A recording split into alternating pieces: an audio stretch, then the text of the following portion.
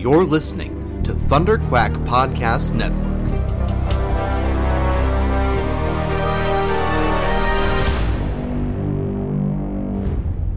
Hello, Riverdale gang. I am here in the pre-show today with another review rewatch interview with special guest Emily Tyler, who is a dear friend of mine and Chloe's, as well as a PhD candidate at the University of Alberta. I'll let Emily talk a bit more about herself. We're going to have a little pre-show conversation today about genre, unpack that subject, that idea a little further, as this episode is just an amazing microcosm, an example of genre, and this series as a whole plays so fast and loose, but also cleverly with genre. So, Emily, tell the gang about yourself. Well, thank you for having me. We're currently sitting in a beautiful, bougie park. Yeah, affirming our friendship and talking about genre. We do. Surrounded by mansions. Any which one could possibly be Thornhill. Probably they're calling the cops on us right now. Well, that's what you do. So yeah, I'm currently pursuing a PhD at the University of Alberta in the Department of English and Film Studies. I research and I teach from Edmonton some of the year, and then I'm in Vancouver some of the year. And my research is largely about antebellum American literature. That word antebellum just means pre-Civil War. Mm-hmm. So leading up to the Civil War. Mm-hmm. And within that, I'm interested in the ways that genre, especially Gothicism and horror, in that early American literature, acts as a kind of hegemonic force that fantasizes Black and Indigenous bodies as dangerous, and that authors settler colonial institutions as engaged in self-defense rather than domination or oppression. So it's a genre project, but I'm really looking critically at race and gender, right, and the ways that fantasize women and people of color in early American literature. And so the first time that I saw Riverdale, I thought, wow, there's a lot of really interesting contemporary genre stuff happening here on a bunch of different registers. So Riverdale is a testament to how we're taught really early to use genre conventions as a starting point for understanding any given text. Can you also give us just a little context on your relationship to the show? We've had everything from guests who, watch the pilot and then haven't seen anything. We've had people who've worked on the show but have never seen it, and we have other regular watchers like me and Chloe. Yeah, I've seen all of it. Yeah. And I've seen a few episodes more than once that I think are really exemplary and do different things in interesting ways or in ways that are thought-provoking for me. I wouldn't say that it's my favorite or the best show on TV right now. I'm sorry. I agree with you on that. But I do think that it's a really accessible show for especially teens who are interested in identity politics and maybe haven't had access to darker, more crime-focused sitcoms. If those have been kept away, so Riverdale might be a really good entrance point if you're interested in that kind of darker side of stuff. So I like it pretty well. Cool. I was a big fan, of course, of the comics when I was growing up. Yeah. They were big road trip comics for me, in the back of, big SUV on the way out to the camping trip. I love hearing everyone's unique relationships. They're all weirdly relatable, but extremely unique and different, if that makes sense. And I was late to the show, so I binged both seasons at one time. It was my show, and I watched it all the way through. Right. So it's pretty fresh in my mind. I liked it. Hey, okay. I liked every character has a good thing, and every character has a, oh my god, what are they doing? thing that as with any cultural object, you're going to be navigating a range of people who are in charge of different parts of a show, and so I might be more in line with one person. Let's say the cinematography is excellent in this show. Yes. The costume design, the character design, the casting, all of those things are really great. Do I always love the writing? Nay. Pros, cons. Yep. I feel you. Great. Good. So that's what you bring into this discussion perspective. I'm not writing fanfic, but I'm a fan. Excellent. Medium fan. I haven't written any Riverdale fanfic. That would feel... I mean, technically, something I'm working on for, which I'll talk on the show about next week, but remind me to tell you after the show. Sounds good. Yeah. Back to Awesome. some of your genre talk. Yeah. So, like I mentioned, I think that Riverdale is really interesting because it's really bending genres and mushing things together. Mm-hmm. So, it's a definitely a teen show, right? It's marketed towards teens, but like obviously we are not teenagers and we love it for all kinds of different reasons. But the show is by the CW, right? It's marketed towards teenagers, and it's about high school. Ooh, there's a wasp. Ah, sorry. I'm not good with flying things. I apologize. Wasps are the enemy. They're jerks. It's also a genre bender, and it does that in two ways. So first, it's a genre bender in terms of medium. So it's a TV show about a comic book. So we have comic book conventions that are being adopting and into this television medium. So it's doing that. So there's something formal happening there. Right. And also it adopts and melds pop genres. And in this case, it's particularly teen drama. And like think OC, The Gossip Girl, right? It has that kind of like vibe which to it. Also are CW brand creations, right? There you go. I did not know that. There's consistency. I think they are. Consistency. I'm pretty sure. I might be wrong about that, but I'm pretty sure about the OC. Was. Really? Okay. Yeah. Well, you know. Well, I'm going to Google that while you continue saying all these wonderful... so yeah, teen drama and crime fiction, or the mystery, right? And I largely work with literature and novels, but when I say like a text or a textual object, I mean it could be a book, it could be a film, it could be a television, it could be a tweet. Yes. It could be a Facebook post. So I'm using that term pretty liberally to be really any kind of system of objects that tells us a story in some way. We could use the word narrative, I guess. I'm not really sure. There's lots of words for that. So right. Well, I like what I know of your work includes a lot of what I would describe as a multimedia or multimedium overlaps. Yeah, I'm really interested in a field of engagement between lots of different textual objects as opposed to primacy of one in any given field. Okay, so the OC was on Fox, and it was a Warner Brothers production. So I'm so off. I am so off. Anyway. Yeah, so I guess today I want us to think about genre in two ways. And the first is, what is genre? Definitional kind of question, but I think that it's a difficult one to answer. Yeah.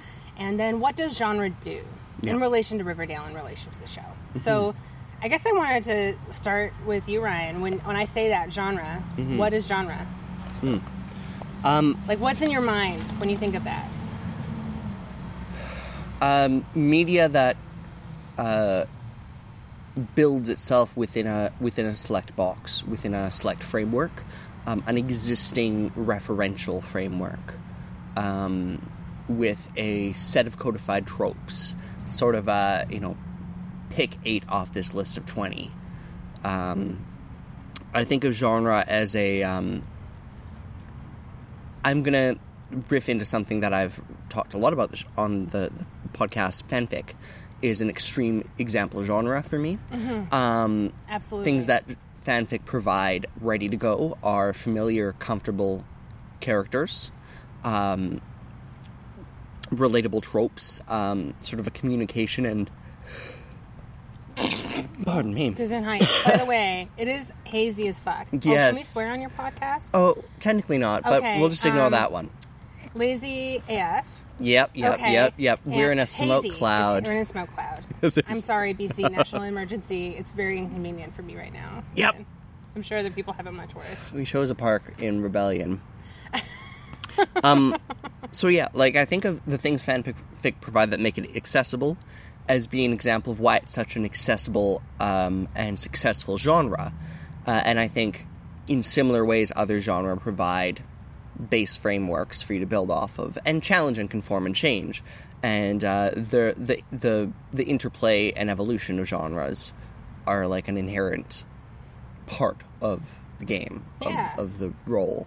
So I picked up on kind of discussion. 3 really important things about what you're saying there about genre. First, that idea of the box, right?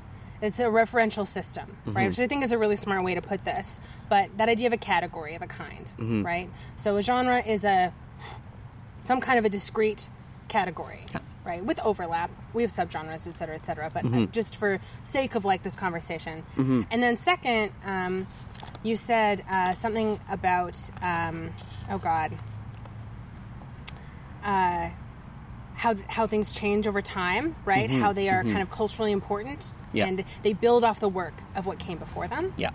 And then the third important thing is you call them tropes, but I would call them conventions. Genres have specific conventions. So it could be a style of writing, but it could be character types, it could be settings, it could be blah, blah, blah, blah. Like, what, and it's kind of the question is, what does this genre need to be in this? What does this text need to be in this genre? Right. It needs X, Y, Z. This is your list of things that it needs to do in order to be a thing. So I think that those are three really good starting places for genre. When the first time I had to answer that question, I said, like, it's like when I walk into a bookstore and I, like, go to the sci-fi section or the cookbook section. So I was really aware, without being aware, that it was a marketing thing, right? So there's a marketing part to it too, right? What do we buy? How do we consume it? But genre comes from Latin via French, and it means kind or class. So there's your category right off the bat, right? Right. Classic genre theorists, which we can go to Plato and Shakespeare, they talked about types of literature and poems and drama and stuff like that, right? They're largely interested in dividing up textual objects into categories. Like referring to the old categories of a romance or a comedy, a tragedy or comedy. Yeah. And then the set of rules of what makes what. Yeah. Is this a speech, right? There's also, like, a mode. Is this meant to be said out loud? Like, those original ones are. Is this a drama, or is this something that's written and read in different ways? So, yeah. You know, what's interesting is as a young artist, I encounter a lot of those rules, and they felt like gatekeeping. Totally.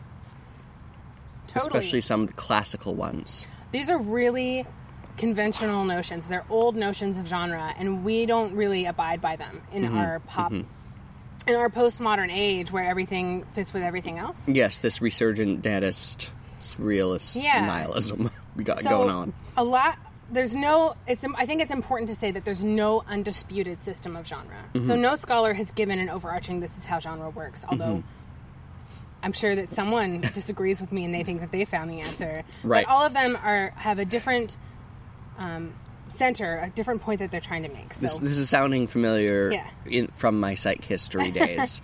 Of everyone has a completely unifying system. Yeah. And it's interesting to note that, early genre studies are really analogous to biological classifications of genus and species. So in English itself, trying to become a spider attack. Sorry. Thank you. In English, trying to make a name for itself or become like a force in the university system, which is its own kind of business popularity contest. It tried to make itself as scientific as possible, and so we see structuralism kind of come out, and this creation of categories in these early genre fiction as like a way of stepping into that mode. But that really is not how we really think about them now. That's just kind of like an entryway into talking. Yeah, let's go one step more accessible and contemporary. One more now that we've got the context. Yeah. So I think it's good to think through all of these ways of genre because all of them have little things that make sense in them, right? They're kind of like self-help books or like diet. There's like a kernel of truth, and then the rest is bullshit. I'm sorry, another swear word. I'm so sorry. So self-help as a genre. As a genre, for example. Yes. Right. So I want us to think about all the different ways that kind of people have thought through sorting text by. So we could do it by media. So I'm going to try to say how this relates to Riverdale in case of each of these, but some of them don't apply, so I'll just try to give you an broad theoretical frameworks. That's what we're playing with today. By media. So then it's a TV show. Yeah. Right? As different from film, as different from comic, as different from podcast. Yeah. Bleh. Or genre as periodization or by country. So I started by saying I did antebellum American literature. So that's a place, and it's also a time period. So there's periodization. We can say that Riverdale is an American contemporary TV drama. Right. You could say it by genre, by director, or star, or producer, or writer, or studio. So you can say this is a CW TV show. It's developed by Roberto Aguirre-Sacasa. Yep. And starring Madeline Petch, who is just my fave. Sorry, that's the star of the show. Or maybe Cole Sprouse. I'll go as far as Cole Sprouse. He's there. Madeline's the story. Anyway. You could say by technical process. So you might think back to Technicolor or Cinescope or whatever, right? I would say like animation. Yeah, animation. So this is single camera television. You could also say it's a television show filmed in Vancouver, BC. And so there's a range of shows that are filmed here, and that could be a genre of TV show. Right. By cycle, and so the one that came to mind here in a really contemporary context is Deadpool being one of those women in the refrigerator films. That's kind of like a cycle of films, like the fallen women films, right? That often fall into some kind of trap. And there's a bunch of them that are made, and often historically we look on those and say, oh, those are these films. Right. They're the cycle of films that happens. So we're taking the concept of genre and applying it broadly as to every way it can be applied to categorize. Yeah. So films that pass the Bechdel test. Cycle of films. Right? By series, so these would be like James Bond movies. Right?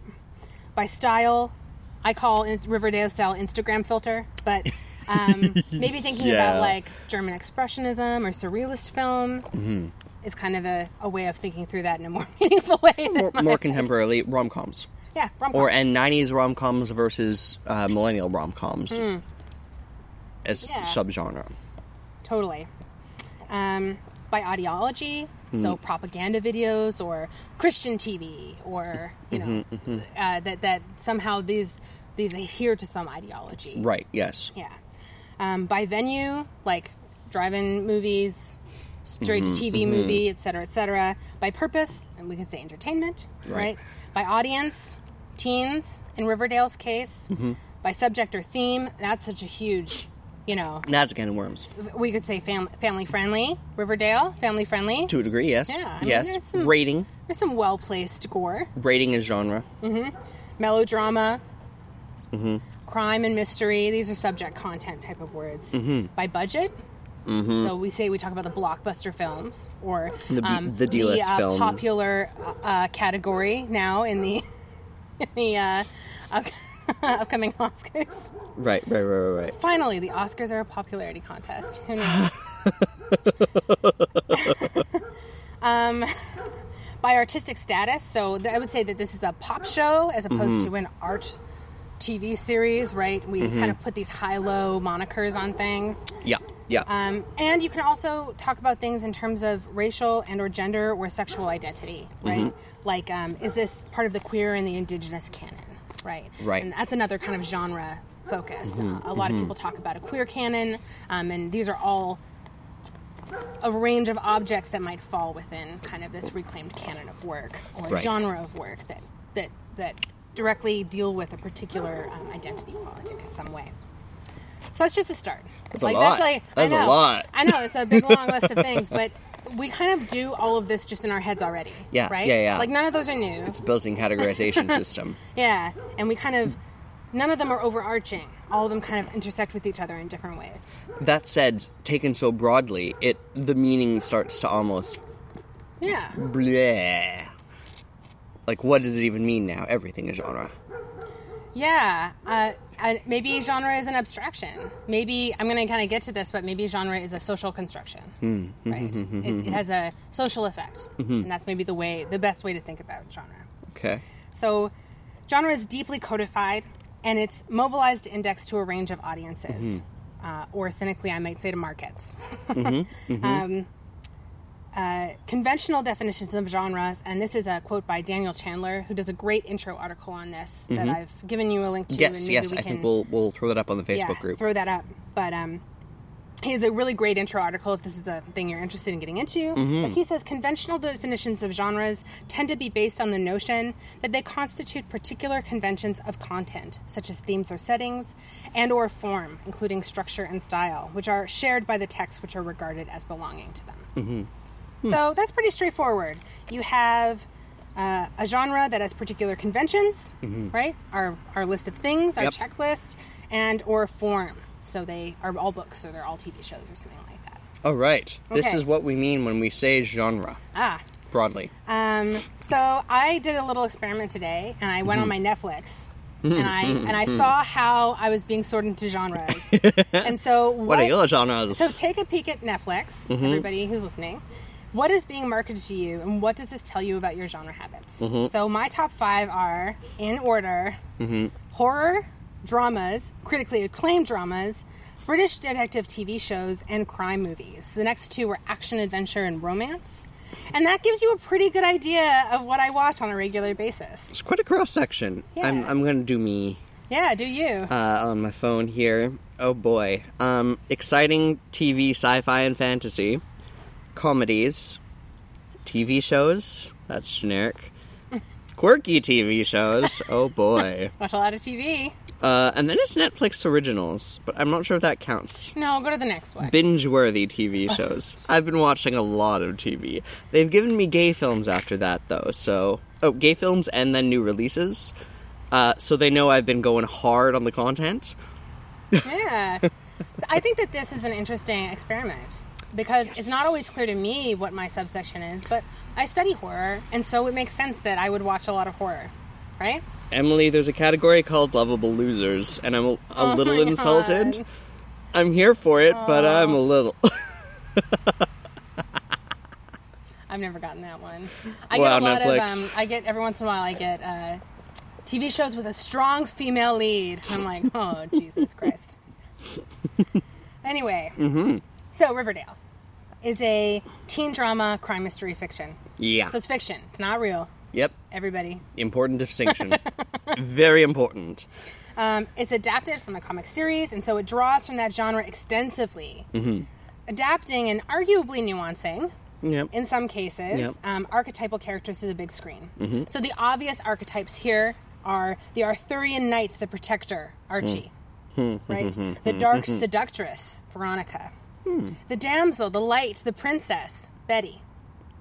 Right? The outsider, Jughead. The final girl, Cheryl. We could go on. Pretty much all of these characters have an archetypal history or past that's pulled from capital R romance, which now is the adventure kind of genre. Want to unpack the final girl a little bit? Yeah. The final girl is a horror trope, and it is where everybody dies, but there's like a last girl who's usually been protected all the way through in some way. Sometimes and not. Then Sometimes they're kicks kick-ass. butt with her archery skills. Yeah, and outlasts in some way. And so, I don't know if you've seen Jordan Peele's great movie, Get Out, which is a horror haven't yet. I've been film. saving it for the right mood, because I've heard spectacular things. I won't ruin it for you, though. But there's a great push back at the final girl trope, because it's kind of... It's a term that kind of came out in the 80s. We have a lot of slasher films have a final girl. Right. And so some films now are doing a really good job of playing with that in different ways. Wonderful. I think there's even a Netflix TV show or a movie called The Final Girl, which is about a girl who, like, seduces a bunch of frat boys who kill girls and then kills them all instead. Like, she's trained for this her whole life. Like, Jake Gyllenhaal's in it, or someone who looks like him. I'm pretty sure I've seen something like that. I'm glad that exists somewhere. So that's the final girl. So we haven't, and Cheryl also and her whole family is a really good example of this kind of American Gothic genre. The old house, it's not a plantation, it's maple syrup, but it's totes rum. Oh, yeah. And it is and how that intersects with drugs. It is deep crime history. Yeah. It is. Totally. And it's important maybe to say, I didn't say this before, is that the crime genre really comes out of horror and Gothicism. We have Edgar Allan Poe writing the first detective stories in the early 1800s. His Detective Dupont. I do not know. I'm gonna kick myself for not knowing that. But like the Purloined Letter. Those type, there's a few stories that are detective fiction, and really that comes out of one of our preeminent Gothic authors from the early 1800s. Interesting. So noir traces directly back to Gothic horror. Absolutely, yeah. And the gender tropes therein. Yeah. The female in kind of a far off in a house or a ruins or whatever. All that Lost kind of Lenore. stuff happens. Yeah.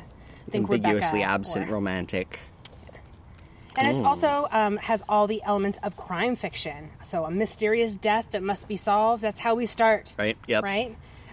Multiple suspects with credible motives and opportunities to commit the crime. There's a lot of timeline messing with that we see there. A lot of the twists and turns. A detective, or in our case, a set of detectives who are driven to solve the mystery. And then finally, a set of facts or clues that are presented to the audience. And they are invited to figure it out as they go.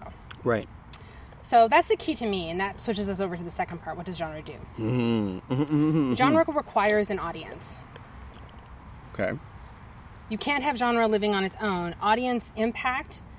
Genre frames our interpretation of the text. So it frames what we reach for in a bookstore or a movie store or whatever. So genre comes with a code, comes with a cipher that we have already. So, like, I know a lot of people who don't like science fiction or fantasy because they just can't get into the worlds. They would never go towards that genre because it's a high information genre. So that means that, like, you need to build a lot more into the world. You need to know that hyperspace means a certain thing, and there's a lot more information that's codified there. And that's not really appealing to a lot of people when they do their fiction. So, Fair. Trailers are genre bombs, right? They try to give us all the things we need to know if this certain thing is in our wheelhouse or not. Right. So, crime fiction to me is especially interesting because it compels the audience to be involved in solving the crime. The genre relies on suspense, a holding out that there are multiple possible answers to the puzzle. Yeah. Audiences who love crime fiction love that suspense, that suspense, and it's trying to take pleasure in deciphering the clues. The predictability of the structure is part of what makes the crime genre enjoyable. There's a really great book by someone named Lisa Sunshine. It's called Why We Read Fiction, Theory of Mind and the Novel. And she does a whole section on crime and theory of mind and cognitive psychology. And it's very, very interesting. Why do we love crime genre? Right. And it's really popular right now, right? I can't get into it here, but like all the podcasts. Right. Crime podcasts in some way. Can I check in on that point then, how Riverdale conforms to that genre, or is that, do you have that a little further ahead? I mean, it conforms in kind of the ways I said before in terms of its conventions. Right.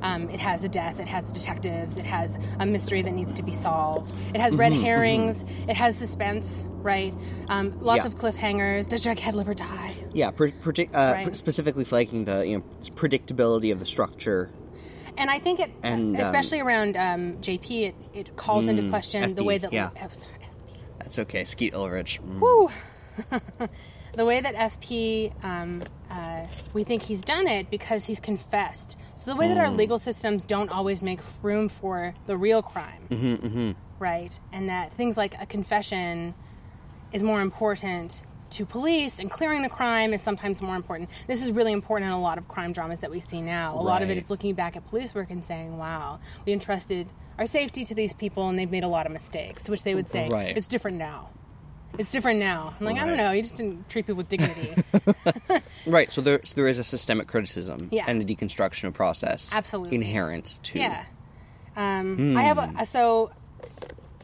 I guess one of the ways that maybe we can get into the way Riverdale is a crime drama, but it also pushes back, is that we might think of crime drama as a normative genre. So by that I mean that it makes us... It is kind of a teaching. If you see it as something that's transmitting a certain idea, it's maybe has more normative ideas, social norms, than it is pushing back radical, right? Right. So in different ways. It's so there's a kernel of conservatism.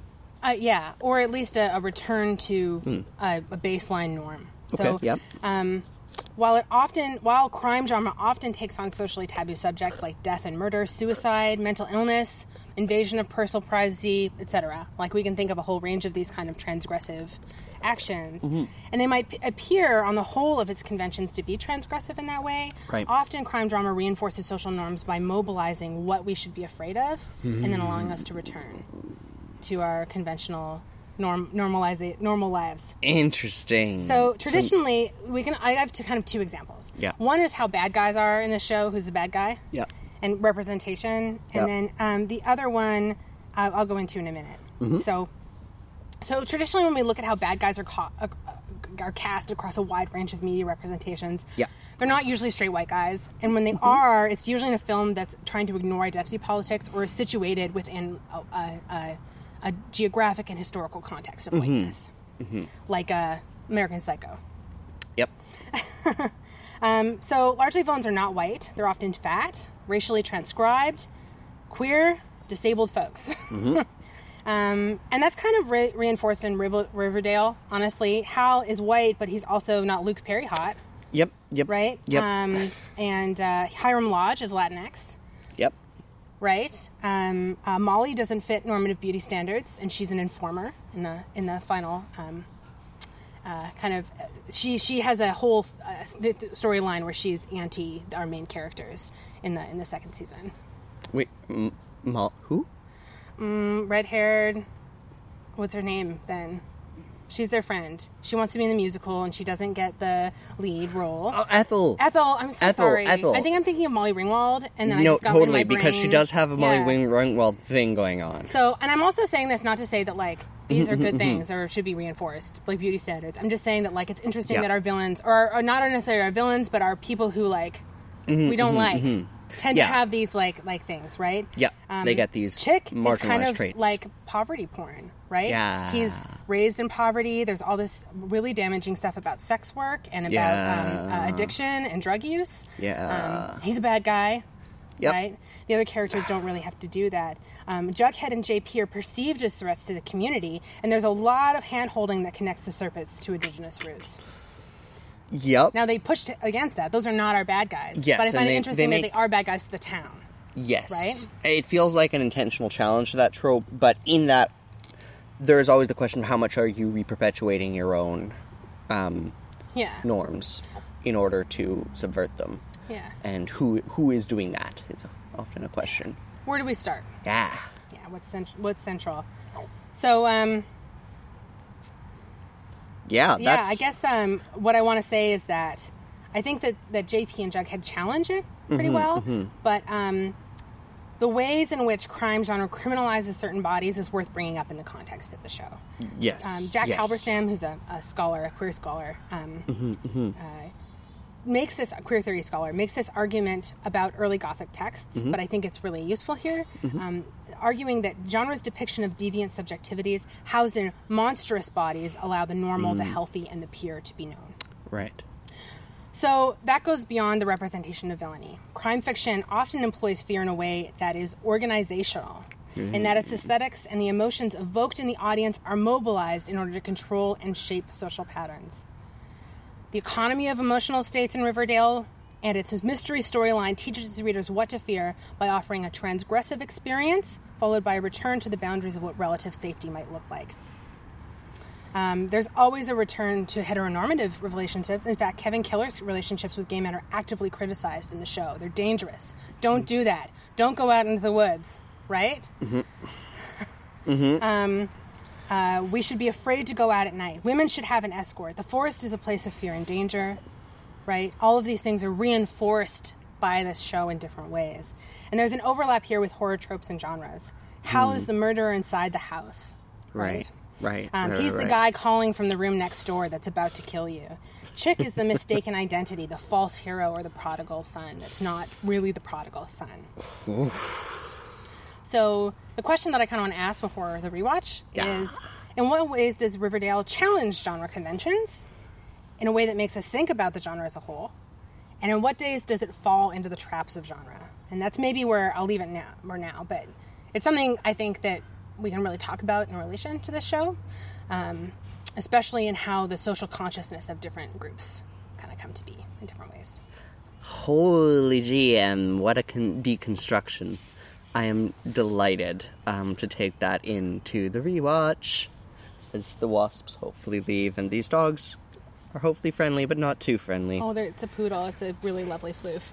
Well, maybe we should wrap it up and appreciate some floofs while they're here. I agree. That's a lot to process. Yeah. And I think with that, we're going to jump on into episode 12, a genre-heavy episode. I noted in particular while watching this last, it is very penultimate in the season arc, but it feels very ultimate for much of the the genre story being told. Yeah. So, thank you, Emily. So I waved. Yes. Bye-bye. Hello. Hello. It's still us. It's Ryan and Chloe. We're back. Hello, how are you, gang? Welcome to Riverdale, gang. That's not quite a rhetorical question, because I think a rhetorical question has a specific, like, philosophical application, but it's a question I don't expect you to answer. Well, we could answer how we are, Ryan, for our adoring fans. Swaddled in smoke. Oh, yeah, it is real smoky here in Vancouver. I think they're actually in the middle of shooting Riverdale. And I'm sort of curious to know if any of the smoke will make it into the... I guess everything can come out in post. Oh, y'all, the sky is gray and the sun is red. It's a deep apocalypse sky. If they don't use that for mood, I am disappointed. That said, they color tone fairly deep saturation, and I think kind of a blue-purple tint usually, for the most. So it'll be interesting to see what that does with the heavy overcast. Yeah. It's interesting, actually. It just occurred to me that Vancouver's desirability as a place to shoot might change because of the fires. Yeah, well, it looks like we're doing fire season now. That's just the thing. August is now smoke and fire season, much like snow at Christmas. Yes. So we're all a bit depressed about it, and perhaps you can hear it in our voices, Riverdale gang. Like, who knows where the latest trend of aggressively dadaist art will lead us if we are entering some weird utopia, dystopia, alternate future fiction realm. I mean... We are, though, because it's like dark out at 10 o'clock in parts of BC right now. Yeah. And the last time humanity was barreling forward through dramatic environmental and social change in the aughts going into the 20s during a resurge of Dadaism and Surrealism and massive technological shifts with rising fascism, especially in Eastern Europe, and aggressive nationalism and ethnocentrism taking grasp in the US with a resurgent novel Chinese regime socially transforming the Central Asian landscape. Well, we all know how that went last time. Ryan's feeling very pessimistic. I am too, to be honest. I read a wonderful article recently, though, about a mother with leukemia raising her two small children, and like this notion of like polishing silver on the Titanic. That is also it was like a good parallel with climate change. I'm going to find the name of the article and tell you all about it, Riverdale gang. Yeah. In fact, I'm just going to do that. It's called I Felt Despair About Climate Change Until a Brush with Death Changed My Mind. Oh, yeah, that thing that... By Alison Spodek-Kaimowitz, and is published on Slate.com on March 9th. I felt rejuvenated after I read this piece. And I also saw some young people recite poetry in New York. That helps. Last week, and I don't know if we're going to survive this mess, but the kids are all right. I'll tell you that much. And they're mad, and pretty soon they'll be able to vote. Yeah, it's going to be good registration blitz. Yeah. But what do we do when we are bogged down with the existential dread of modern existence, Chloe? Is this the segue to escapism in Riverdale? I think this is the segue to escapism in Riverdale. So the cheerful title of this week's episode is Anatomy of a Murder. And this is a great... this is like when... Like, Riverdale was like starting to get dark. Yeah. In the last couple of episodes, this is when Riverdale got dark. They committed. They committed to the darkness. I love... because I've watched, actually, these last two episodes, like, at least twice, possibly more. Yeah, I've seen them a few times as well. Yeah, I've had a lot of downtime and a lot of Netflix binge time in the last few weeks. Like, even just since last shooting, or last recording that we've done, I've watched these both at least twice. And there's some really novel, smart things happening with pacing, I think. There is a lot of, like, the build to the climax in this episode is so well structured, so, like, rapidly strung together. all the dominoes start to fall down that are carefully placed. And I think in this penultimate episode we get a lot of resolution, actually. Most of the biggest questions are answered here, really. The biggest reveals happen here in a penultimate episode. Oh yeah, the final episode is kind of plotty, isn't it? It's plotty, but like set up for character-driven plot. Yeah.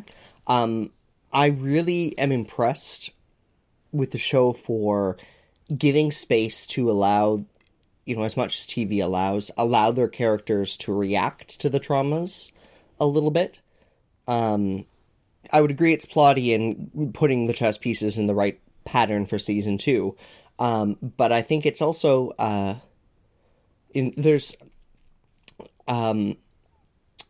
wish I could cite this, but a quote from a discussion of what makes fan fiction so strong in comparison to regular media.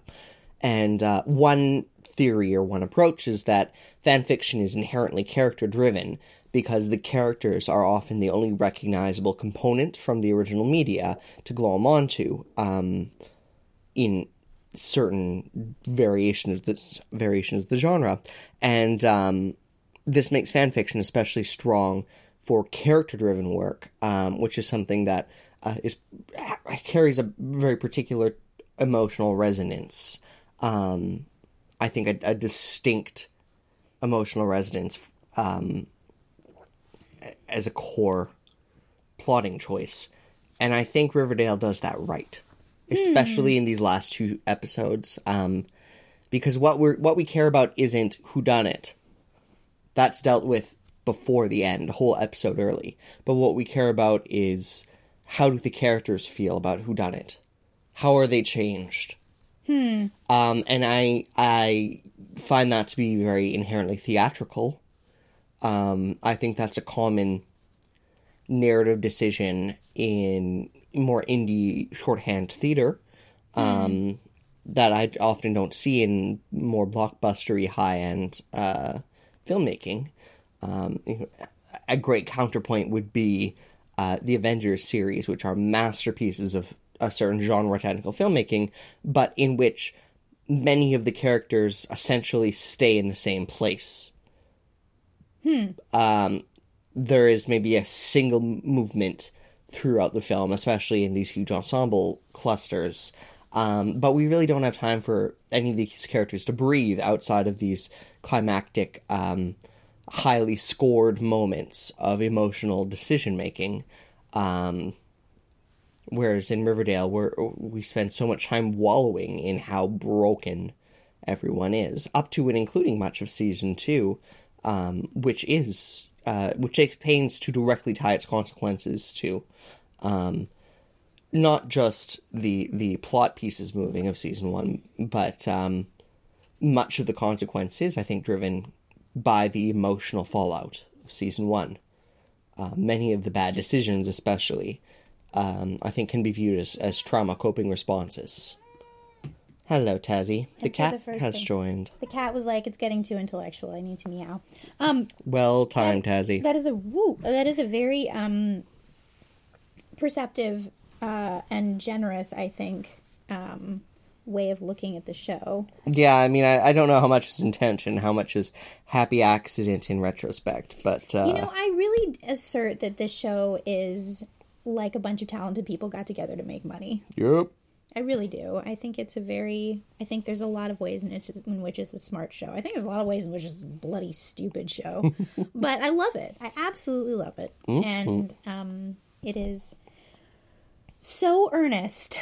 Yes. And I like me an earnest cast. That's an important word. Earnest making of a show. Let us watch it. Thank you for tolerating my ramble of the day. No, I loved it. Headphones on, cat acquired. This is the thing, is that Ryan is a little self-conscious about his rambles, possibly. I can't actually tell. A little bit, because I know I do it a lot, and sometimes excessively. But I always enjoy hearing Ryan talk. Thank you, Chloe. I hope you two do too, gang, and that you're not just, tolerating me constantly for Chloe's brilliance, which would be legit. No holds. It's okay. No People grudge think hold. women are stupid by and large, so it's okay if, like, they're probably in it for you. The world's broken. I think you're great. Thank you. I think you're great, too. Let's watch Riverdale, great gang. Ready for the badoom? Yeah, I'm so ready for the badoom. Excellent. Pressing the button, badoom. And then... Ba. I think my pitch was off this time. Bum. Oh, yeah. We've been making that a thing. Stories about a town. That's not what Jughead sounds like. I'm sorry. One of the last few really lean into the repeated trope shot ones. Andrew Lynch imitating the Irish. Okay. Yes. I can't tell if that's a good joke or reference, or if that's just deeply hilarious to us who know him. Well, no, it was on the show. Theoretically, someone heard it. Oh yeah, Andrew is canon. So, this whole business, there he is running by the front of my high school. I go by there every weekend morning on the bus. Do you? Yes. Where? Oh, at TBC. Oh. Yes. I pass Riverdale High every weekend, gang. Yes, meow. Yes, meow. So there's this whole business about the gun. I'm so pleased that FP wasn't actually guilty. Mm-hmm. That would have made me so mad for so many reasons. It would have been an entirely different character story. Yes. It would have been a much more fatalistic, a much less hopeful character story. Yeah. And not in the spirit of Archie. No, indeed. Hope, I think, is rooted in what Riverdale wants to be. I'm going to turn up the volume slightly. I love this council of the parents that occurs. Yes. This is a great governing circle. Especially when this pops off and Alice is revealed as complicit. Oh my god. I just watched the ending of The Breakfast Club today while I was at work. Oh. Sorry, work. So I've just seen the bookends of Molly Ringwald's film career so far. I don't think this is the bookend of Molly Ringwald's career. Don't worry. I think it will go on from here. If anything, hopefully gently revitalized and spurred forward. Parents. I love how mad they are at Alice. Yeah, rightly so. They also all comfortably overreact together. Yes. It's one of those moments where I think consciously in the world we're seeing a shared overreaction that, like, you know, when you see a pattern of behavior in a big group of people, and it's like, oh, that's the circumstance. That's the situation. Oh, right, this phone call. This heartbreaking phone call. Yeah, I don't remember. Oh, I just remember it's sad. I don't really remember. Well, react in real time, Chloe, to this sadness. Oh, no, right. It's heartbreaking. See, the cat doesn't like it either. Mm-hmm. Ugh. Standout performance here, Cole. Holding it together for your mom. What a crap mother. I'm sorry to pull that, because I know that, like, women are so judgmental of each other, and people are so judgmental of mothers. Yeah. But, like... Yep. That's a fail. Yeah. Like... Ugh. That's a fail. Of parenting.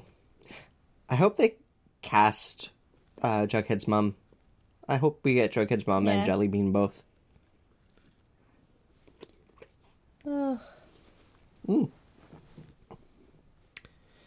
Speaking of parents, I don't know if I mentioned this last time, but an actor I've worked with has been cast as one of the yet unseen Riverdale parents. Oh, I think cool. I told you about this one. So, What actor?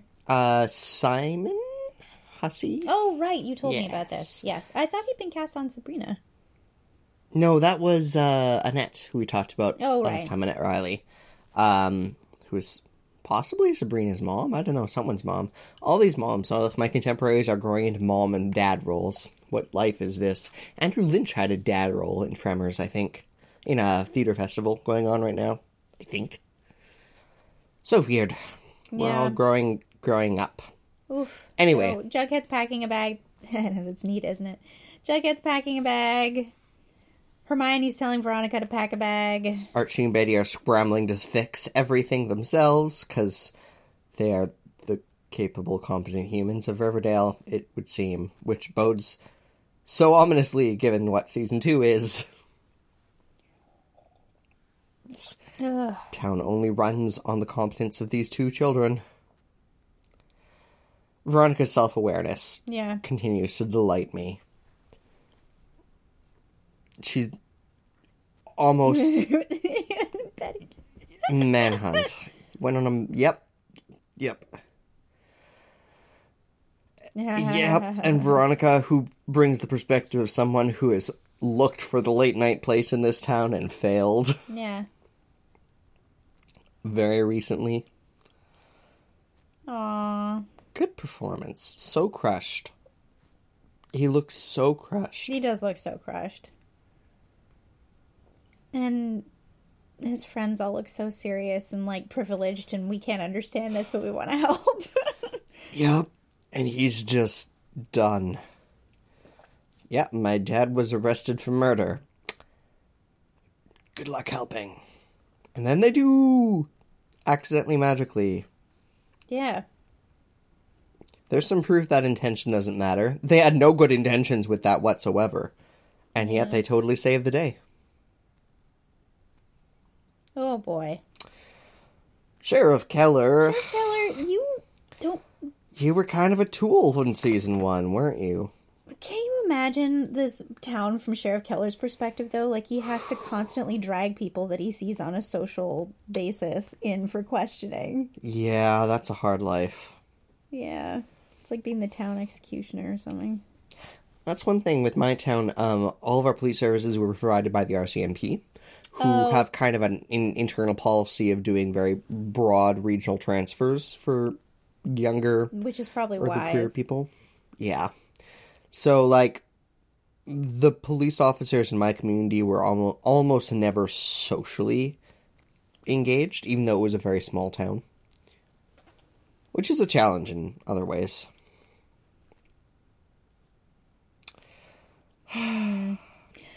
FP jumping on this grenade for his son. Yeah.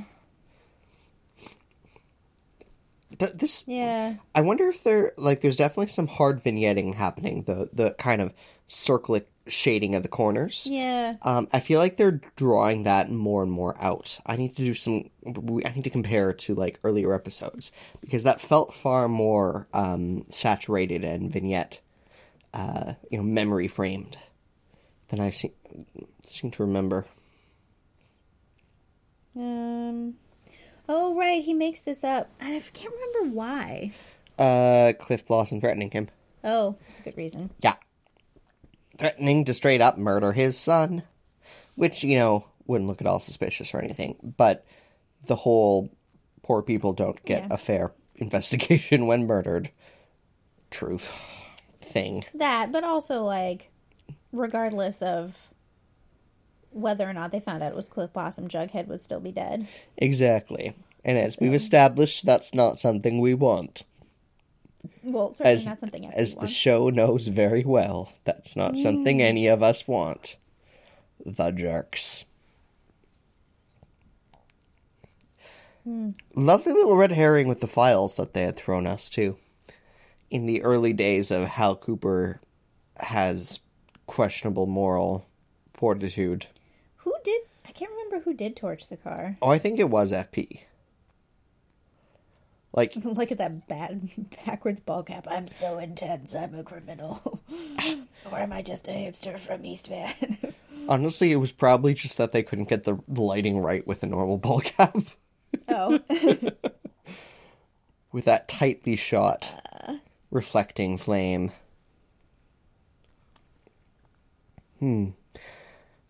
Y'all, let him out of jail. A bunch of teens are here with proof. Very Scooby-Doo. Is he supposed to tell them that he's not, that seems very illegal to tell everyone that he just confessed. Like, they're not really protecting his rights or anything. I don't know anything. Yeah, that's a valid point. Again, we've established that's not a priority in Riverdale. The judicial process, as it is outlined in law, is not always well followed. But, yeah.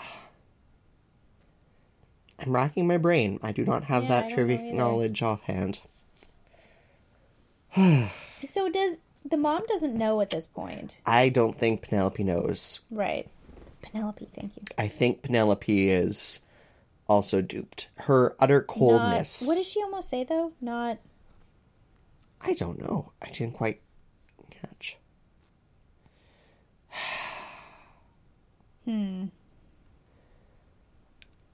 Cliff is so awful. Penelope is so interesting. I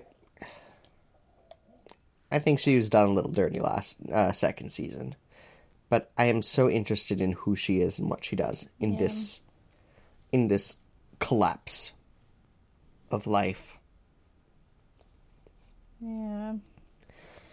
They're very huddled around Cheryl. It's very sweet. It is sweet. I'm a little bit, like, I just don't know.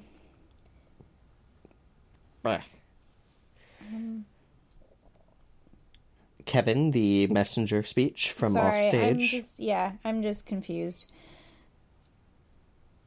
Oh, right, yeah. And also, like, awkward for the kid of the sheriff, like... Yeah. Anyway.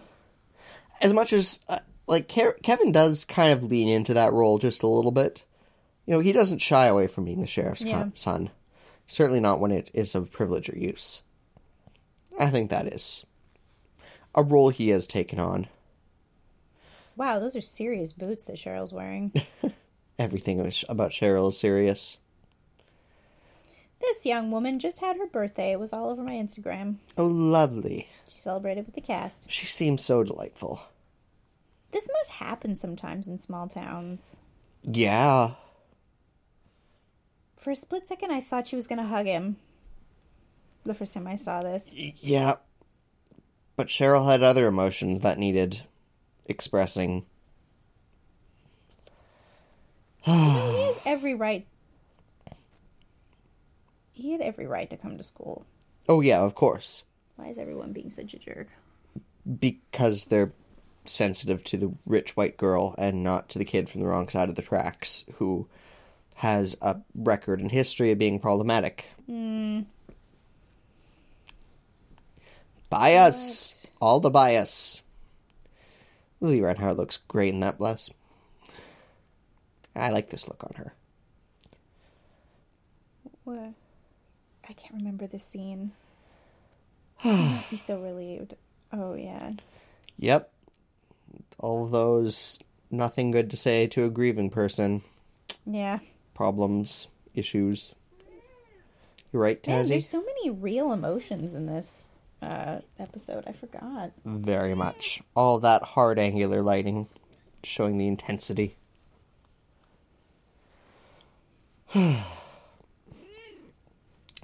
No one is looking out for Jughead here. No. No one. No one at all. It's awful. It is really awful. I quite agree. It's interesting. Like, there are more explicit expressions of bias than I think. Maybe that's being optimistic or naive. But the way his story shakes out feels... But I guess that's Riverdale, right? It's something of a distillation of certain social dynamics taken to hyperbole. Also, that's fair and true, right? But it is sort of like putting someone in solitary because they're not safe in Gen Pop in prison. Like, for your own protection is still a crappy situation. This episode of the Luke Perry dadding, hard decision dadding is, more feels. Yeah. I'm really disappointed in, what's his name? Luke Perry, what's his character? Fred. I'm so disappointed in Fred in this moment. Yeah. He's scared. He's so scared for his son. Right? He's scared enough to send his son away. And in that same beat, that's where he fails Jughead. Because his priorities are in panic mode. He's not making good decisions. Ugh. Ugh. As much as it is well earned, Jughead leaning into the self-flagellation is also a type of the sad. Yes. Oh. Oh, I can't remember. Oh, is this... Oh, yeah. Is this when her and Alice go... I think this is it. Now I'm blanking on what this moment is. It's right. Fake out It's a nice tension. big piece of foreshadowing to the next season. Yep. And how certain moments could have gone if Alice had just... I also love how Betty goes full-on parent mode. Like, what are you doing with that? Why do you have one of those? As if any one of us is surprised by Alice's marksmanship. He just looks like a sheepish school. I love that so much. Definitely foreshadowy, but also a little bit a particular sort of Hal Cooper melodrama. Why did he take them again? Well, he's about to explain, so thankfully he'll catch us up. The family thing, that's the big secret of this one. The fact that they are a Blossom blood. That's what he was trying to hide. Right, that's why they storm the Blossom house in the middle of the night. Oh. What? This doesn't make any sense. It's because it's a big secret that he's a Blossom. Oh, right. Right. Because shame and family drama. I mean, like, small town grudges are a thing. You'd know better than me. My family had a low-key feud. Pretty chill now. No one ever murdered. Some occasional charges in court. All thrown out, though. Good times. Family history's fun. None of this Blossom Cooper noise. No murders. No Hatfields and McCoys? No, none of that. I'm a Blossom? I am never allowed to sell land to certain neighbors, though. That's kind of a, just like, don't make your grandfather roll in his grave moment. Just a little bit. That's funny.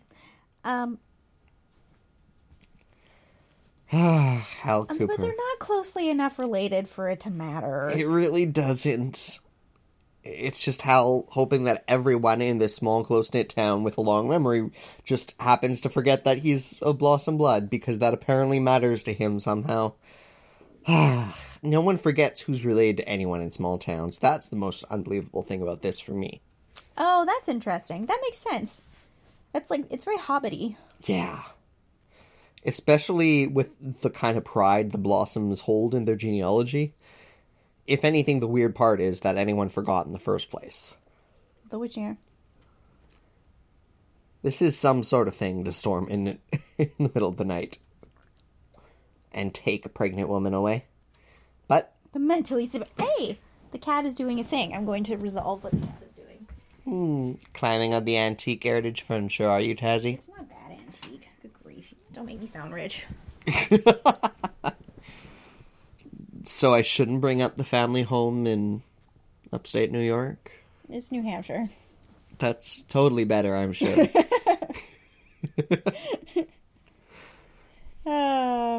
Speaking of rich people, look at, one thing I love about this show is that it makes rich people look crazy, which is something I believe firmly and deeply.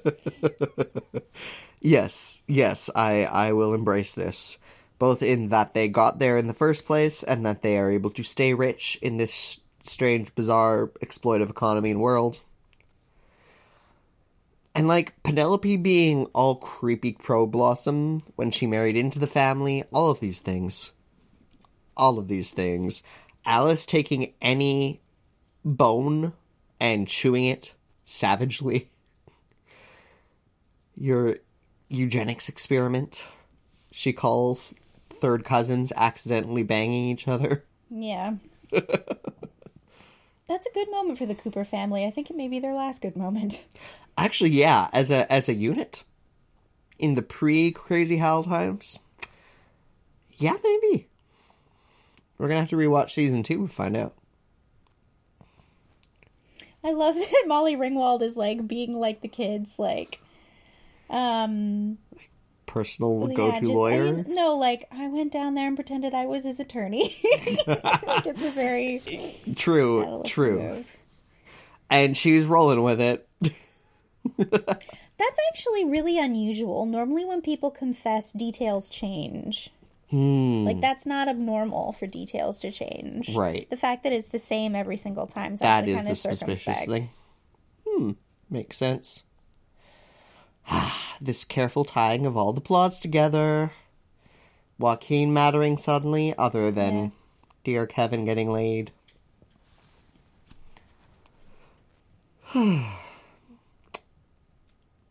This is... Yeah. Molly offers no hope here.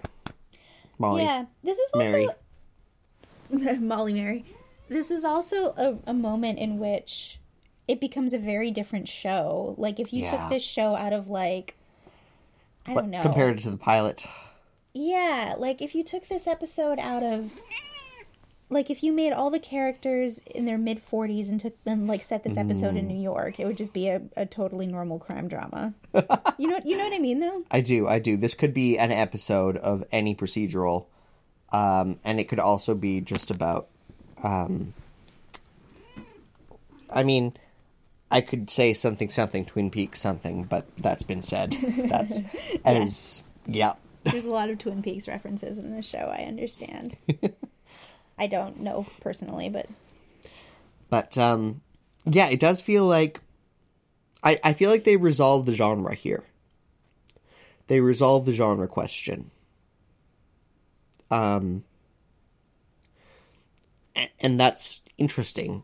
Seeing how dramatically they shift genres in and through season 2. Yeah, there are a lot of genre shifts in this show, aren't there? Mm-hmm. That never really occurred to me. Like, both very explicit, I don't know why. episodically, and in broad strokes. I feel like there's a big halfway genre shift in season 2 that they've kind of cycled through 2 major genre strokes, but yeah. Meow. Right, Tazzy? Kitty doesn't know how she feels about it either. Do you, Kitty? But she has opinions, loud ones. She always has opinions. Especially about being picked up. So, feelings, parental feelings. Yeah. FP in a rock and a hard never place. To come back here. Ugh. Well, youth sleuths. At it again. Yeah. It is weird, Archie. Why did the... Good instincts, Veronica. It's almost like you are the daughter of someone who hires people to kill other people. Veronica's learned some things, some places, sometime. Joaquin just knowing he's caught and shrinking into that chair. I also love that Veronica's like, I'm talking to you as the sheriff's son. Oh my god, way to pull rank. My goodness. Yeah. I mean, he's scorned, right? That's Kevin is hiding behind that. Because this boy done screwed him emotionally. Yeah. I also love that Veronica says no one uses their one phone call to tell someone to lay low. Because, like, her dad had a one phone call, you know? Yep, she's thought that out. Hey, she might have had a one phone call at some point. Like, I can imagine Veronica Lodge having been picked up by the police and delivered back to her penthouse. I feel like Party Veronica has lived. Yes, absolutely. This stark denouement explanation of what happened. Ugh.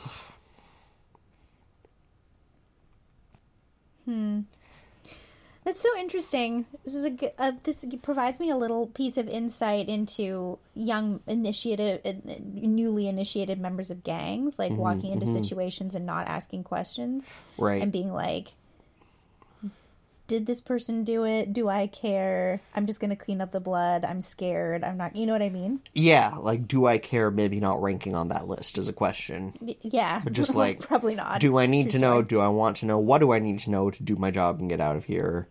Yeah. That would be not awesome. But also you're in too deep now. Yeah. Generic Serpent number 3. Who Tallboy basically replaced next season. Yeah. Mustang, Tallboy. Veronica plays some good power cards here. Yeah. Also, clocking that they're the only 3 who know that whole story and that Joaquin was even there. Yeah. And that, like, stays. That never comes out in the wash. Yeah. Which will be interesting, because I think Joaquin is back and present at season 3. Yeah, I think you're right. Look at these 2 pastel children. So, 1950s. And Jughead is on the sleuth train. Yeah. I love this motel. I absolutely love it. It's at the corner of 6th and Main, and it is so well used in this sequence. This is exactly what this motel looks like and what it should be used for. It looks like people get murdered in it. Mm-hmm. Except it's clean. Have you stayed there? No, it just looks clean from the outside. Have you stopped there? No. We just transit past frequently. Yes. Yeah. I cycle by it all the time. Well, fair. Well, we should go there someday on our grand tour of Riverdale locations. In fact, we could, like, treat ourselves to an evening at this motel and, like, cut together the episode of our location tour. Oh, wow, Chloe, they show a we drug should- death in this show. I forgot. We should figure out what Like- room number this is. Oh, yeah. I bet they have a shot of the door. See if we can reserve Okay, the let's see. Riverdale room. Yeah, that's maybe a level of deep fan that I don't know if Okay. I need to breach, but Let's see, though. Okay, so it's... we might have to rewind after the recording. If I feel like it probably won't show up again. No. Yep. You know, if they just had Jughead with him, they'd have a perfectly plausible cause. Yeah. You know, even a year ago, that probably clocked differently. What? What do you mean? The overdose. Oh, yeah. I feel like the wide presence of overdoses and fentanyl poisonings have doubled down in public media awareness in the last year, since this And last aired. No one else is the initials HL. Well, not in Riverdale. Yes, Tazzy. That was a good yawn, Tazzy. Don't nuzzle the mic, Tazzy. Thank you for your love. Good love. This is the Tazzy Show, featuring Riverdale. It has. So it's City like... Center. It's like in the center... Yeah, right under the city center Okay. sign. And it's the one like, there's 2 doors next to each other. It's the one on the left. Yeah, we'll just have to scope that. Okay. Presumably they use the same door. Presumably. Because they're the CW. They don't have the budget to rent 2 motel rooms. Right? What?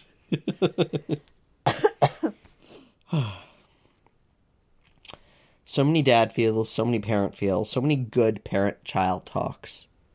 Yeah.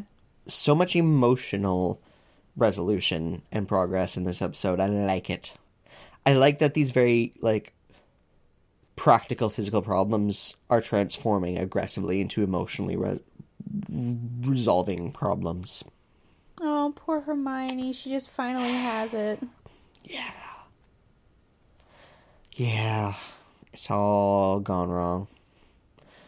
And Veronica does a good here. Veronica does a good.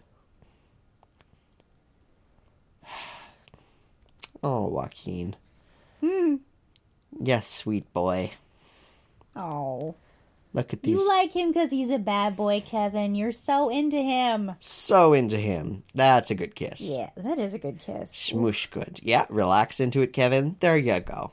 That was a good smoosh. That was a good smoosh. And good flirt out, Joaquin. Aww. Yep. It's a good little see you later outro. See you later, kid. I forget this plot point. I didn't want to say some truth. Here's the secret info. Uh-oh. Here's the key, Kevin. Oh, I want them to make out more. Maybe season 3. Although I think Joaquin is actually going to be in juvie with Archie. That's what I've read. Now this power move. Oh, yeah. Oh, no, we're not at that power move yet. That's not for a whole 8 more minutes. But this is the prelude with the beautiful spider brooch. Yeah. Is that a recurring spider brooch? Oh, yeah. Yeah. In fact, when she isn't wearing the spider brooch, I noticed. Anyway. Penelope is drunk deep of the Kool-Aid.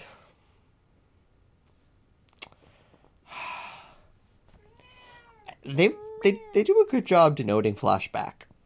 They do. With visuals. It feels flashback. Yeah, but it isn't hokey. I mean, not any hokier than, like, this show is. You know what I mean? Yeah, it's not like a hard sepia tone. It's just like an exaggeration of what was. Yeah, and it's not, like, slowed down. You know how it gets, like the frames seem to blend together? Yeah. They've chosen a reasonably subtle visual technique to indicate. And I think it's a very, like, easily fade into the background techniques, given that it's... That's the last time he gets ruled out, too. Yep. After this, it is just Hal. All the way down. Hal's. And the murder. Yeah. Flashback technique. Yeah.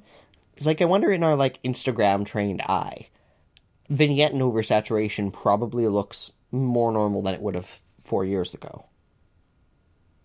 I'm curious how that will age. Yeah. I can't tell what's going through Penelope's head in this moment. I feel like I can never tell what's going on in Penelope's head. There is such a mask. I am very impressed with the portrayal of Penelope in general. Like, she reacts, she feels things, but it never makes sense. To me, it always lands in anger in a way that I don't quite follow, but is very intriguing. Oh, boy. And, like, the fact that she thinks this is a line that would not be crossed when that is the core of what happened. Like, what a total failure in Penelope's story.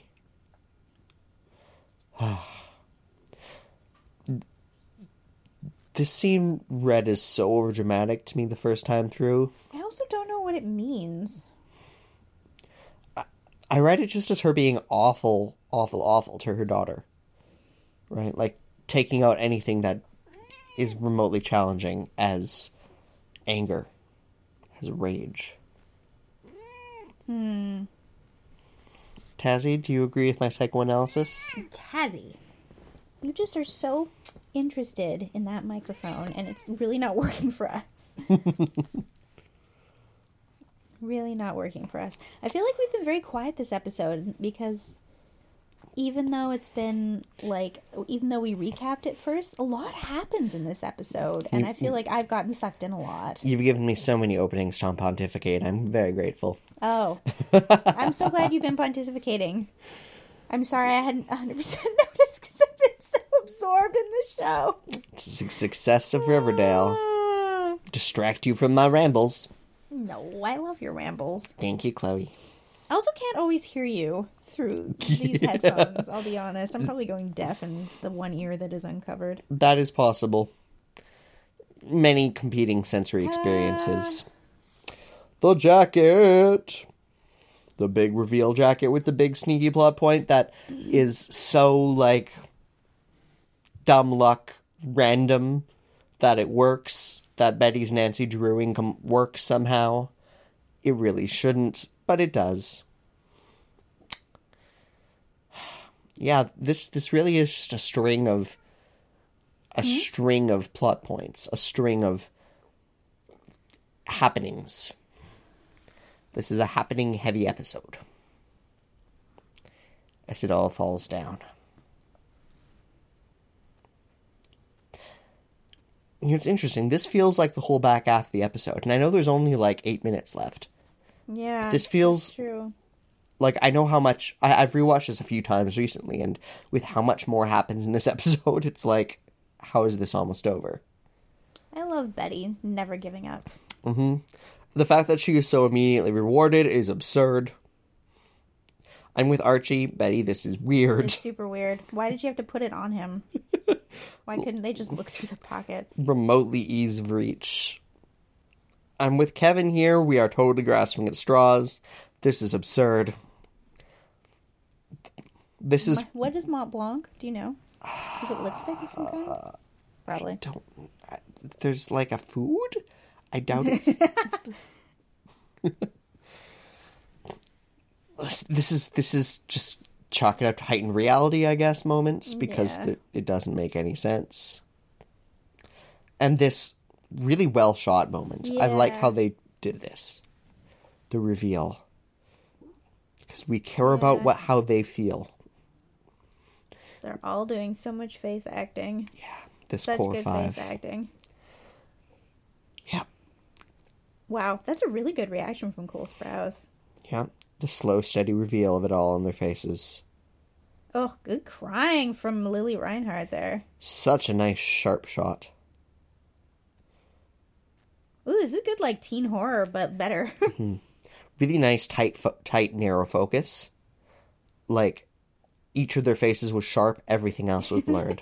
Sorry, I'm distracted. There's an interview on the couch. Mm-hmm. They all do an interview on a couch in almost the same configuration. I just realized, which is so funny. Good instincts, Betty. I like how Cheryl takes this information in a completely unexpected direction. Automatically, without a beat of hesitation. Just because she already knows. Yeah. She's got good instincts about her family. She knows. Yeah. Oh, this is like the making of Cheryl. These moments. These sad, awful, awful moments. Poor girl. As she is forged in fire. And just wipe the tears and on. This is a big episode. Powerful scene. I think this is where I started to like Cheryl. Actually, it was around here. Yeah, well, how she deals with this is so chilling and so powerful. This line. We're coming up right here.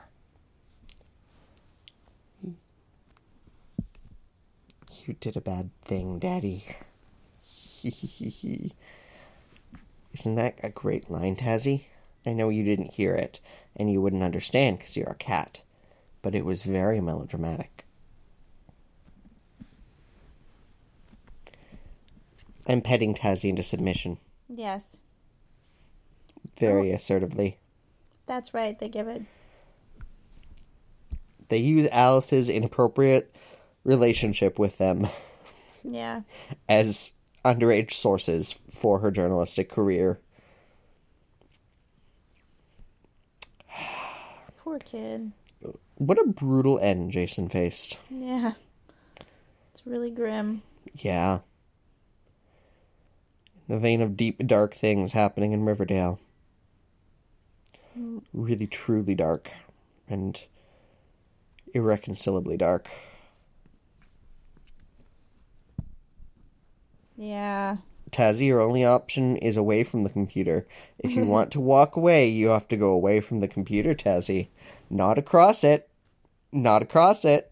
Wow, that is really intense. I forgot. Thanks for breaking the tension, Tazzy. How intense, like, watching, even in a show like this, a son kill his father, or a father kill his son. Yep. And they... Oh, man, such shock from Cole Sprouse is so good. They give us such good permission to be shocked with all the characters' reactions. It's taken so seriously. Yeah. I like how they montage this as well. It is, again, saying this isn't about the murder mystery. We are montaging through that trope completely. We are resolving. And then we're on to what really matters. How do they all feel now?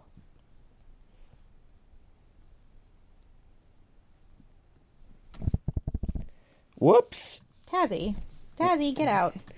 We're just gonna be about 3 seconds behind y'all now, gang, because that cat managed to press pause. But that's fine. My buddy Joseph was once writing an essay, and his cat managed to just walk over the keyboard and press select all, delete, save. Oh, no. Right before the concluding paragraph kind of situation. That's very impressive. Yes. Good news. Hiram's coming home. Yep. That's exactly the news that Veronica wanted. That's totally how she needs to process emotional whiplash. Oh, he's gonna be in jail for the summer. Sorry, Mary. Oh, yeah. Oh, no. You be careful. Don't start any militias now, Arch. Yeah. Mm-hmm. Oh, my God. Yeah, I know. He starts a militia and becomes a gang lord's acolyte. I forget how that word's pronounced. Acolyte, thank you. And yep, that he was so careful. Ah, yes. Oh, Arch. Oh, Arch. Oh, yeah. Oh, this chilling the way they just point. Final scene. Oh, why so had excited. he done it? See, it's not about the what. And I love that why. Cheryl's up front. She has so much power. Yep. He's in the barn. You see her lips say. Yep. And Penelope is autopilot with her here. Yeah. She knows who is leading right now. I like this song at the end, actually. What song is this? I don't know, but you're right. It's an extremely effective choice for this moment. Oof. Again, they rap so much, but it doesn't feel over at all. Yeah. We're just coming into the height of it and the heat of it. Blooms now, my friend. Yeah. Such a punch. Ugh, I know. It's so dark. So, I have a confession to make. Yeah. I do love this show. I enjoyed the second season, but it does not have the magic darkness of that moment. Yep. That is quite a payoff. That is a payoff that they only get once, because it is the payoff of the subverted depths of what we all think of as Archie, right? Yeah. Like this is the culmination of a season of darkening. Yeah. And it's really satisfying. Yeah. At least I found this episode really satisfying the first time I saw it, and when I go back to it, I'm like, oh yeah. Yeah. Ugh. It's got a punch to it, for sure. Yeah. And, every now and again I'll be watching a show like this, and I'll be like, oh, this is getting melodramatic. I don't know how I feel about it, blah, blah, blah, blah. And then I think, except this happens. Yeah. You know what I mean? I love that there's, I know there's nothing about this that is true crime, but I love that this show has, the complete god-awful weirdness of true crime. Mm-hmm. Yeah, I see what you mean with that. Weird, sadistic, awful stories that, if you sit through too many, your brain feels like it's come loose in your head and is, kind of shaking. You know what I mean? Anyway. Yeah, the really ugly bits of humanness. Yeah. And humaning. Yeah, and I often wonder if shows like this satisfy a purpose. Let's say, for example, that human beings are truly, as a general rule, oops, I just dropped my glasses, bad people and actually violent and prey to sadistic, predatory, blah, blah, blah instincts. I wonder if shows like this, where all of that is, flashy and safe, is a release for people. I think different catharses emerge at different points. And I think it's risky to read too much into directly tying zeitgeist to genre shift. But I think it's something that in retrospect will be very illustrative. What survives, what becomes signature. I think it's interesting that we are in a real true crime resurgence. Procedurals are going strong. This is bread and butter of television, and especially true crime podcasts have really had a surge up into the Netflix realm of things. I think it's definitely serving a social role. I know maybe around, not quite a decade ago, but I remember really taking note of all of the anti-hero, almost slice-of-life-y narratives happening a few years ago. The huge ensemble piece that is Game of Thrones, that's very much about moral edginess, alongside Breaking Bad, which really celebrates criminality. My mom loved that show. It's spectacularly well made. It's steeped in toxic masculinity, and it's aware of most of it. So it can be a challenging show to watch. It's one of those shows that it's like a show like Rick and Morty. It can be a good warning sign show if someone is not recognizing that they shouldn't be identifying with the lead character. Or rather a good, look at your life, look at your choices moment. If you identify with Bryan Cranston's spectacular portrayal on Breaking Bad, or Rick Sanchez. But they came out not quite side by side, but out of the same mood. That I think is kind of a precursor to the crime drama catharsis of today. And I don't know, but I remember noting it and observing it and feeling a little bit concerned. Mad Men is another good example of very, questionable people doing usually bad things and being kind of spectacular and sad. Yeah. And it was sort of not the first. I feel like, Arthur Mills would take umbrage. You mean Arthur Miller? Yeah. I was thinking in television, though, I feel like 6 Feet Under and The Wire and Sopranos were sort of the first.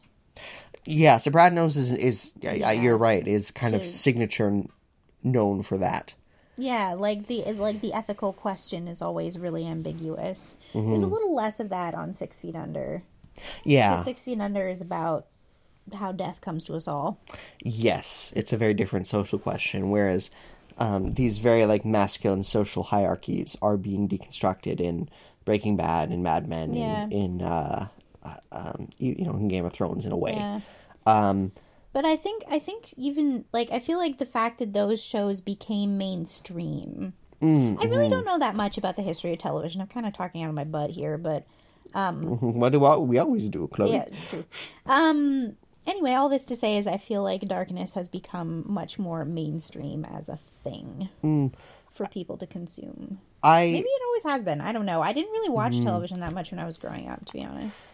I think what type of darkness is what changes, mainly. I think the expression and the intensity and the scale are all kind of shifting with the times. I do feel that Riverdale is fairly intense. I do think that it builds on tradition of emotional manipulation that shows on the CW sort of have a signature history with. That particular type of high drama emotional manipulation, going back to Everwood or the OC, those kind of 90s, Dawson's Creek. I've never seen any of those. It's a very particular type of melodrama, soap opera-y, 1 hour storytelling that I think is a precursor and is definitely a founding type that the CW produces a type of show, right? Yeah. That Riverdale is the heir to in a big way. Cassie's just perched on me now. It's very interesting. She's perched on your hip. She's just chilling. So there's my history of television ramble. That was awesome. Moment. I love that episode, and I also love the title of the next episode, The Sweet Hereafter. I've never encountered the Sweet Hereafter. I just know the title. out to you too, Tazzy. I think I over-pet her. Yes, sometimes she gets overstimulated and gives a nip. Oh. But it's one of my favorite, just the sweet hereafter. The phrase? Yeah. Yeah. It suggests a lot. Yes, it does. I'm super ready to... So we're doing another little binge watch, and we're watching the 12th and 13th episodes, one right after the other, and I'm willing to wrap up and launch right into the next one. Yes, I want to scream to the heavens about the film Crazy Rich Asians, which I saw the other night. Oh. And it's super awesome. Oh, great. I highly recommend. I've heard very good things. I grew up watching Julia Roberts and Sandra Bullock rom-coms with my mom on the regular. That was our bread and butter. Oh, really? That's so cute. I didn't know that. And this is very much a, return to the golden age of Julia Roberts. Constance Wu is a powerhouse, and she shows it. She maneuvers through the genre so gracefully, and with such confidence and charge, with this very particular...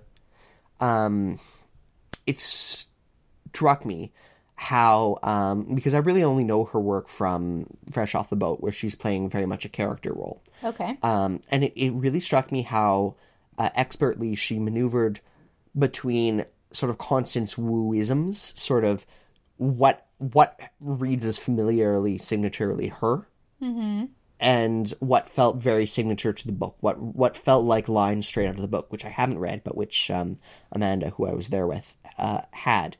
Sort of the heavy character-defining statements.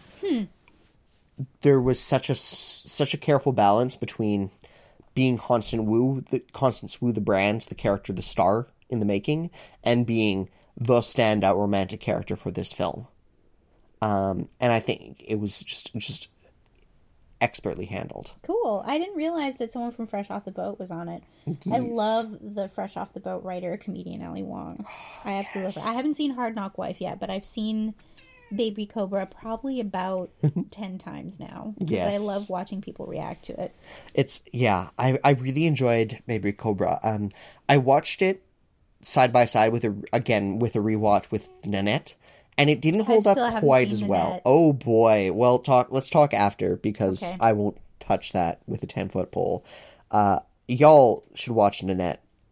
I know basically what it's about. I feels- just haven't quite had the emotional energy to sit through it and start crying. Yep, no, you gotta wait for that. You really gotta wait for that.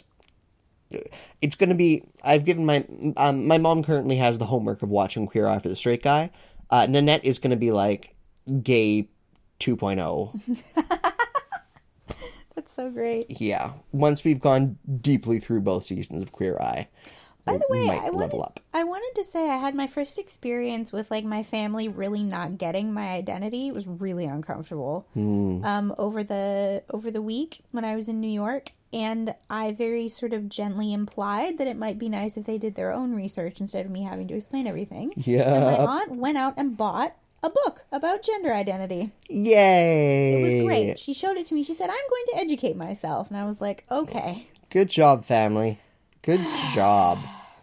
That's the goal. That's the ideal. Yes. I'm so happy for you. And very impressed with your aunt. Yes. Well, she was a teacher for 35 years, so... Still kind of exhausting, though, isn't it? It is kind of exhausting. I mean, the other thing is that she hadn't gotten around to reading the book by the time I left, so she still asks me a bunch of questions, which I say with love. I do love my aunt very much. Yeah, and... we wouldn't bother putting in this effort for people we didn't love. True. Okay, I think we are wrapping this one up. I love that episode. I love it so much, and I'm excited for the final one. Yay! All right, gang. Well, Riverdale is shot, and our podcast is recorded on the unceded territories of the Tsleil-Waututh, Squamish, and Musqueam nations. We are super grateful to all of the folks on Patreon supporting Thunderquack, the Thunderquack network as a whole, and Mike and the team. Thank you all for hanging with us, gang. We'll be back next week with the big finale. That's right. I'm Chloe. I'm Ryan. See you later.